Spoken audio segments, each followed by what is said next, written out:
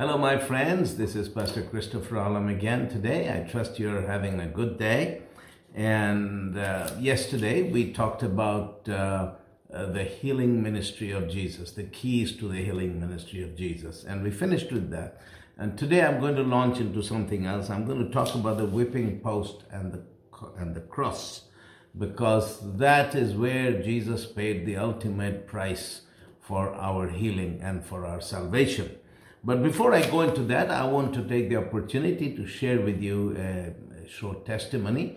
And this is from Bulgaria. I did a crusade in Bulgaria. I did several crusades in Bulgaria, but this was the first one I did immediately after the fall of the Iron Curtain. I'm sorry, it was the second one I did immediately after the fall of the Iron Curtain. And this was in the city of Blagoevgrad, which was actually a showpiece city built by the communists to show the glories of communism. And this is in the Bulgarian part of that territory which historically was known as Macedonia. And what was ancient Macedonia is part of it is in Greece, and part of it is the Republic of Macedonia, and then part of it is in Bulgaria. So we were there in the city of Blagoevgrad. And we rented the stadium, and I mean thousands and thousands of people came to hear the gospel. And we had a great move of God there. And one night, I remember I came to the field, and the stands were packed with people, but we kept the grass empty, the field itself. We put the platform there, and we kept the field empty, but the people were up in the stands. And some of the sick people who were paralyzed and couldn't walk, they were carried, and their families, I had let them put them on the grassy part of the field, but on the side of the platform and back of the platform. And so what they did, I saw this one man, he was totally paralyzed from head to toe, and they laid him on a blanket. They carried him on a blanket, and they laid him right in front of the platform. So I came to the field and I saw him, and I said to them, I said, I sense God is going to do something tonight. And so I don't want you here in the front. I want you to put him on the side. So they put him on the side of the platform. So I began to preach, and I was preaching about the death and the resurrection of Jesus. And when I talked about the resurrection of Jesus, the whole crowd just stood up and people began to shout. And I had told them how Jesus had died on the cross, taking our sins and our diseases, and how he had gone down into Hades, and how God raised him on the third day. And people were standing up, shouting. And then I began to say, Jesus is coming back soon. I said, he ascended to heaven and he's coming back. Are you ready to meet him? The moment I said that, tens of thousands of people began to scream. They began to jump over the fence. There was a fence between the bleachers, not a very high fence, but there was a fence between the field, and they began to climb over the fence until the fence was completely knocked down. And these tens of thousands of people came running to the front, and they went down on their knees and immediately began to cry out to God for salvation. It was the most wonderful thing, wonderful scene to behold. And I was like totally stupefied. I was totally dumbfounded. And then when I saw them running, I know that if I had let that lame man lay there, he would have been trampled underfoot and been killed, because of the intensity of the tens of thousands of people running towards the front without any altar call being given. They all ran, and they were on their knees and shouting. People were weeping, crying out to God. And I remember I went on my knees and I lay prostrate on the platform, and I began to weep. And I began to think of the time how I got saved on the street as a Muslim who had never seen a Bible, never heard of Jesus, and never met a Christian, never been inside a church. I remember how I got saved, and how I spent almost a year in prison for preaching the gospel, how I lost everything and came as a refugee to Sweden, and there I was preaching to this crowd, and all these people giving their lives to Jesus. And I thank God. I just cried, I wept, and I thank God for how far he had brought me. And then I stood up, and when I stood up, I saw that lame man who had been carried on the blanket, who had been laying on my side. I saw him up and walking. And he was walking. He came on the platform and he was walking all over the place, and God had healed him totally. And you know, that crusade, we saw such a powerful move of God that entire week. We did a 6-night crusade. And then Sunday the crusade ended. But on Saturday, I decided to do a baptismal service. And there were many more people, because Sunday is the big night. But this was people who got saved on Tuesday, Wednesday, Thursday, Friday. I said, I'm going to do a baptism tomorrow. So Saturday at about 11 o'clock, 10 o'clock, 11 o'clock, we gathered at the river and we baptized. I don't know, it's hard to keep count, but there were at least 1,700 people there. I have photos from that time. At least 1,700 people came, and the river was like only knee deep, because we were up in the mountains and it was freshly, like mountain springs, ice cold water, cold water, and 1,700 people were baptized. And it was wonderful. They were criminals, drug addicts, regular people, soldiers, housewives, doctors, nurses, all kinds of people were baptized in water, and we planted a church there. Hallelujah. God is a good God. We preach a powerful gospel. Remember this, we don't preach a little dinky Mickey Mouse gospel, but we preach the gospel of Jesus, who died and who rose again from the dead. It's a powerful gospel. It's a glorious gospel. Praise God. Well, I want to share with you tonight about about the whipping post and the cross. And because the whipping post and the cross, that is where Jesus paid the price for our sins and for our physical and mental diseases and infirmities. Isaiah 53 verse 3 says, he was despised and rejected and forsaken by men.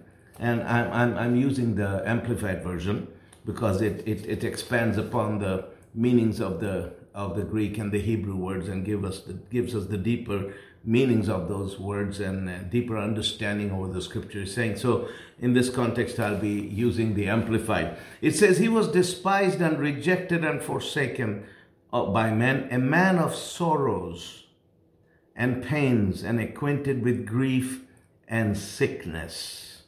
Now, it says that Jesus was despised and forsaken of men, a man of sorrows. And the word sorrows is the Hebrew word makob, which means physical pain. So it actually says that Jesus was despised and forsaken of men, a man of pain, physical pain. And man of sorrows and pains, makob, which is pain, and acquainted with grief and sickness. And the word grief and sickness is the word holy, which means holy means sickness and disease. So Jesus was a man who was despised and rejected and forsaken by men, according to the prophet Isaiah in 53 verse 3. And he was a man of pain and acquainted with sickness and disease, when it says grief and sickness. And then Isaiah 53 verses 4 and 5, it says, surely he has borne our griefs and sicknesses, weaknesses and distresses, and carried our sorrows and pains, yet we ignorantly considered him stricken, smitten, and afflicted of God as if with leprosy. This is verse number 4. So verse number 4, it says, surely he has borne.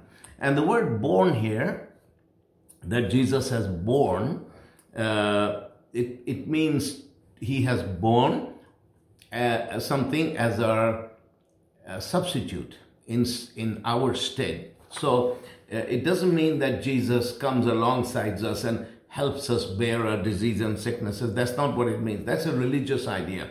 But what it means is that Jesus, when he bore our diseases, that means, nasa means he took them off us and took them upon himself. So Jesus took our physical diseases and our physical infirmities away from us, away from us, and upon his own self. In other words, he bore them as our substitute. Or you could say he bore our physical diseases and infirmities so that we do not have to bear them. This is a revelation. It's right in the Word of God. We do not have to carry sickness and disease and infirmities upon our bodies because Jesus has carried them for us. In the same way, He bore our sins as our substitute so that we do not have to carry and walk around with our sins because they were put them upon Jesus.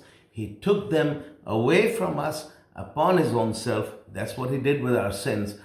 And He did the very same thing with our diseases. He took them off us, away from us, upon Himself as our substitute instead of us. All right? So it says, surely He has borne, that means He has carried away as our substitute, then it says, our griefs, sicknesses, weaknesses, and distresses. And that's the same Hebrew word, holy. That means He has borne as our substitute our diseases, our sicknesses. So Jesus, He has physically borne upon His own self as our substitute instead of us, our physical diseases and infirmities, and carried our sorrows and pains. And that's the word makob, that is we saw in verse 3. That means physical pain. So Jesus, He has carried upon His own self. I'm emphasizing this again and again so that you get it and you understand it, because most people think, yeah, God can heal, but they are not sure about whether God will heal. There's a huge difference, because even when I was a Muslim, I believed that God could heal. Of course, the Quran says, I was a Muslim, the Quran says Jesus is a healer. And if God is God, if there is a God, of course He can heal. You don't have to be a Christian or believe the Bible to believe that God can do anything. God can do anything. He can heal the sick. But the question is, will He heal? Does He want to heal? Yes, He does. Because the difference between our God and all these other gods or all these other religions is that our God, our Lord Jesus, He's not just a miracle worker, but He actually bore my sins and your sins and our diseases and our infirmities upon His own self. He took them off us. He took our sicknesses, sins, and diseases off us, and He took them upon His own self as our substitute. Hallelujah. That is the work that Jesus did for us upon the cross. That is why what Jesus did upon the cross is so powerful, and that is why Paul says that we preach Christ crucified. That means we proclaim what Jesus did for us upon the cross. And that's why 1 Corinthians 1:18 says that the preaching of the cross is unto them that perish foolishness, but unto us which are saved it is the power of God. Because those who are perishing, for them the cross is a religious symbol. Like every religion has a symbol, either a crescent or a cross of David or whatever. They have their own symbols. But we don't have a symbol. What we have is a dying, bleeding Savior upon a cross, who actually physically came to this earth, and upon that cross He bore our sins and our sicknesses and diseases upon His own self. And by His blood, by His wounds, we are saved and healed and set free. And when we preach this message of what Jesus did upon the cross, that is when the power of God is revealed and people's lives are changed and people are saved and healed. So that is what we are talking about here. It says, surely Jesus has borne, Nasa, as our substitute, our griefs, sicknesses, weaknesses, and distresses. That is holy. He bore our diseases, our weaknesses, our distresses, and carried our sorrows and pains, that physical pains. He bore our physical pains. And then it says, verse 5, but He was wounded for our transgressions. He was bruised for our guilt and our iniquity. So He was wounded for our transgressions. When we break the law of God, when we sin against God, Jesus was wounded for that. And He was bruised for our guilt and our iniquities, for our sins against God. The chastisement needful to obtain peace and well-being for us was upon Him, and with the stripes that wounded Him we are healed and made whole. Now here we see in verse 5 how Jesus upon the cross provided for us in all three dimensions. He provided for our spirit, for our soul, and for our body. For our spirit, we see that he was wounded for our transgressions. He was bruised for our guilt and iniquities. That means that all our sins, all our transgressions, all our iniquities, all these things that separate us from God, God took them off of us and he put them upon Jesus Christ. Hallelujah. He was wounded, those nails that pierced his hands and his feet, that our guilt, our sin, our iniquities were put upon him. And then it says, the chastisement needful to obtain peace and well-being for us was upon him. Here he's talking about the soulish area of your life. Now, one area which has been largely ignored by people, and we're going to talk more in a later session, we're going to talk about the mind and how you can have a sound and healthy mind. But a big battleground for many people is the battleground of the mind.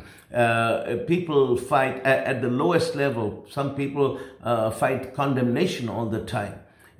Condemnation, or they live with feelings of themselves being meaningless. They're like, my life is not worth living. My existence is meaningless. Some people have that. So the lowest level is always feeling condemnation, knowing what the Bible says, and yet you feel that God has something against me because I somehow don't live up to those expectations. But those expectations are not set there by God. They're set there by religion, and they're set there by us. That's what it is. We set our own standards, our own expectations that are set by religious people and by ourselves. And then we always compare ourselves to them, and when we do that, we are always condemned because we find ourselves always falling short. And we're going to talk about that later on. But that is the lowest level. Then there's other levels of mental oppression, and that is this feelings of hopelessness and worthlessness.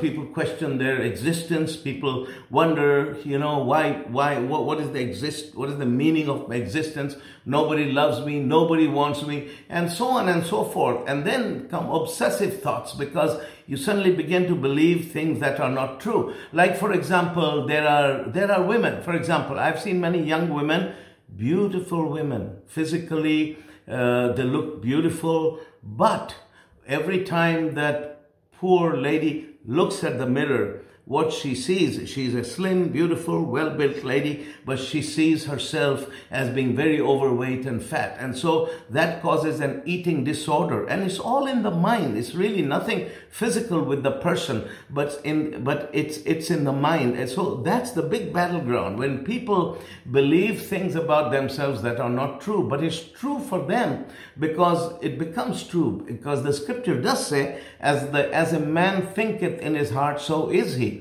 So if you think in a certain way and you begin to believe that perception becomes your reality, even though it's not real to everybody else. Everybody else sees a slim, beautiful lady, but you see yourself as ugly or whatever. That is a perception in your mind, and for you, that's your reality, although the fact is that it's not true.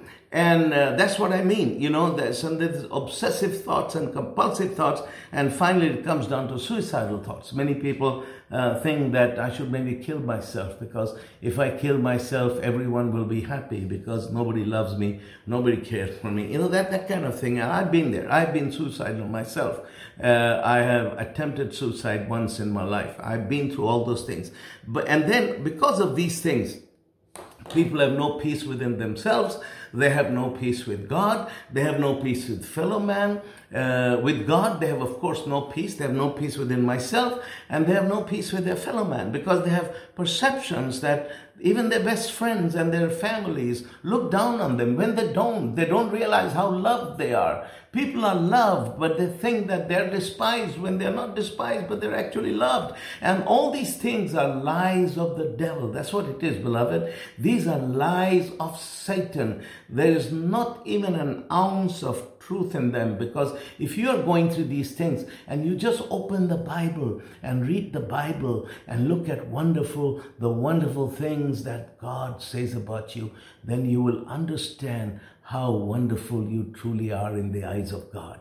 Hallelujah. That's why the psalmist said, I'm fearfully and wonderfully made. You are made wonderful. You are unique. There's nobody else. There's not even one other person on this planet of 7.5 billion people who has the same fingerprint as you have. You are unique. You are special.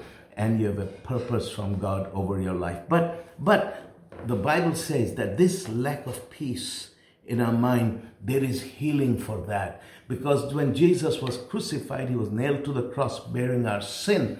The Bible says that he was beaten. They took these sticks and they beat him. The last verse of Isaiah 52 tells us that he was beaten beyond recognition. And why was he beaten? He was beaten so that we might have peace, so that you and I, we might have peace within ourselves. I know what it is to be tormented because I've been there. We can have peace within ourselves and peace with God, so we can have peace with this God who is our Father, this loving Father who we always thought was against us. This thing will be lifted from our mind, that God is against us, and that peace with our fellow man. So peace within ourselves, peace with God, peace with our fellow man. Jesus was beaten so that we can have peace. And you can receive that peace. Jesus says, my peace I give unto you, not as the world gives, do I give unto you. So here's the wonderful thing about the cross, that when Jesus was upon the cross, when he was nailed to the cross, when he hung upon the cross, God put all our sins, our iniquities and transgressions upon him, so that we can be forgiven and free and walk with God in freedom and liberty, and that Jesus was beaten and whipped, beaten so that we can have peace. And then it says, by his stripes we were healed. And with the stripes we were healed. Jesus was whipped before they crucified him. They took his clothes off and they tied him to a whipping post.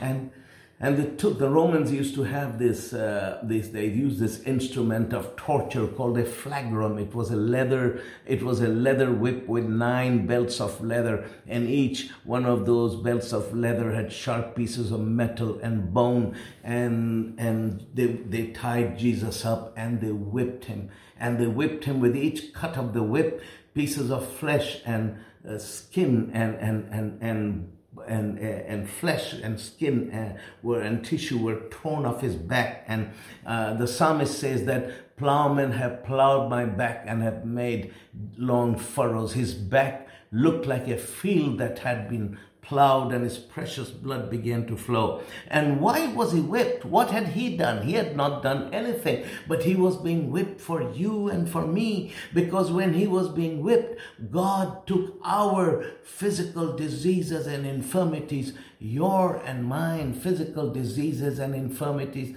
every disease and sickness that Satan could ever put upon us.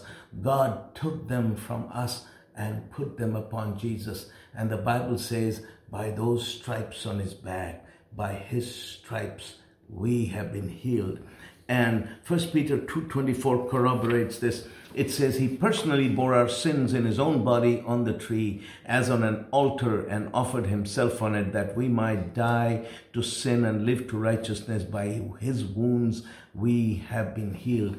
Jesus Christ became our substitute and carried upon his own self our sins, our mental torments and our physical diseases and infirmities, so that we can be forgiven and walk as righteous men, and we can walk on this earth, and God looks on us as people who are loved and accepted by him, and we are righteous. And that righteousness means that God looks at us as if we have never sinned, because our sins have been washed away, and we have this wonderful peace of mind. We have the mind of Christ, and all the torment is gone, because Jesus was beaten that we might have peace, and that by his stripes we have been healed from every physical disease and infirmity. This was the work of our Lord Jesus upon the cross. And this is for you and me. My beloved, I want you to meditate on this tonight and take a hold of it and embrace this truth for your own life and say to Jesus, Lord, I thank you that you bore my sins, you carried my diseases, you bore all my torments so I can walk free. And tomorrow we will continue and we will talk about the miracle working power of God working in us and through us. But let us pray together. Father, in the name of Jesus, I pray for my brothers and sisters who are watching this, who can hear my voice. I ask you to touch their lives. Father, if there's anybody sick or diseased or infirmed or anybody tormented in their minds who feel feelings of hopelessness and worthlessness, in the mighty name of Jesus, I thank you that you have provided for us. You have provided for us by taking away our sins, our diseases, and our torments, and putting them all upon Jesus. And I pray for my brothers and sisters. I ask you to touch them. I curse every sickness and disease in Jesus' name. I curse every lie of Satan, every mental torment in the name of Jesus. And I curse every physical disease and infirmity in Jesus' name. Father, touch my brothers and sisters. Thank you for your mercy, for your grace. And Father, we receive all your bounties, your blessings for our lives in Jesus' name. Amen. Well, God bless you, my brothers and sisters, and we'll be seeing you tomorrow. God bless you.